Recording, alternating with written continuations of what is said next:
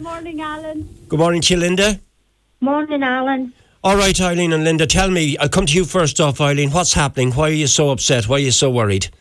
Oh, God, Alan, we could write a book at this stage. This has been going on a long time here. It's basically the truck parking. Obviously, business has increased with the port, which we're delighted, to see as a born and bred local resident. Great to see it thriving. Bit of a buzz about the place again. But the parking outside our residential homes and areas is just unacceptable and highly dangerous at this stage. Can you tell me or give me an example of how hemmed in you feel you are then, Eileen? What's happening? How hemmed in? Yeah. Okay, Alan, I care for my elderly mother who lives in St Mary's Terrace here, which is also the entrance to a larger estate, Greenore Park. When I come down to provide care for her, I can't park my car at her house. I can't leave the house because I am literally totally blocked in by these trucks. And we're not talking about one or two, Alan. There could be up to 6, 7, 8. Right. And what about you, Linda? Have you a similar story to tell? Yeah, I live in Mary's Terrace and we get blocked in a lot. And it's not just like what Eileen just said. They're using the grass verge over the road as a toilet. Like, I've witnessed it myself. It's horrible. We all have, Alan. You come out your front door and you're literally, witnessing grown men, mostly men, just using the grass verge as a toilet, littering. It's not safe. Right. Primarily, that's our main concern. There is going to be a serious collision here. Yeah. But it's also, the children here can't go out and play safely, as everybody should be entitled to. Every child should be entitled to at their own home. That's absolutely horrific what you've described there. That should not be happening. And both of you have seen this. Both of you have witnessed this.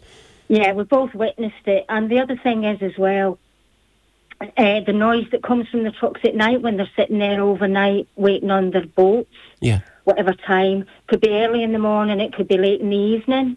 Right. The droning of the heaters or heaters, yeah, the coolers cutting out in and out throughout the night.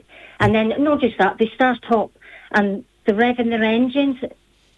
Now, we know there's nowhere else to park, but that's not our problem. No. And we are completely, we know they deserve parking area Yes. or facilities, Alan. That's not our issue. We are not we seriously need to get that across. Yeah. We are not trying to shift the problem. But No. it's certainly not our problem to find a solution to this. We have met with port authorities.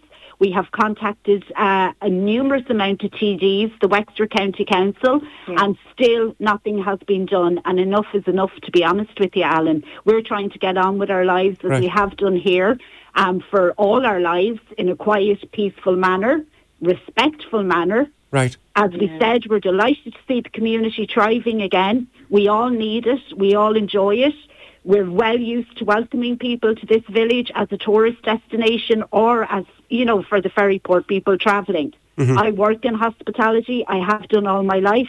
It's nothing to do with that. Yeah. But when our homes are being blocked, access to it. My mother needs carers as well, like professional health carers on a daily basis and numerous times a day. They've had to park, away to get to my mother when these trucks are here. But it's not only trucks.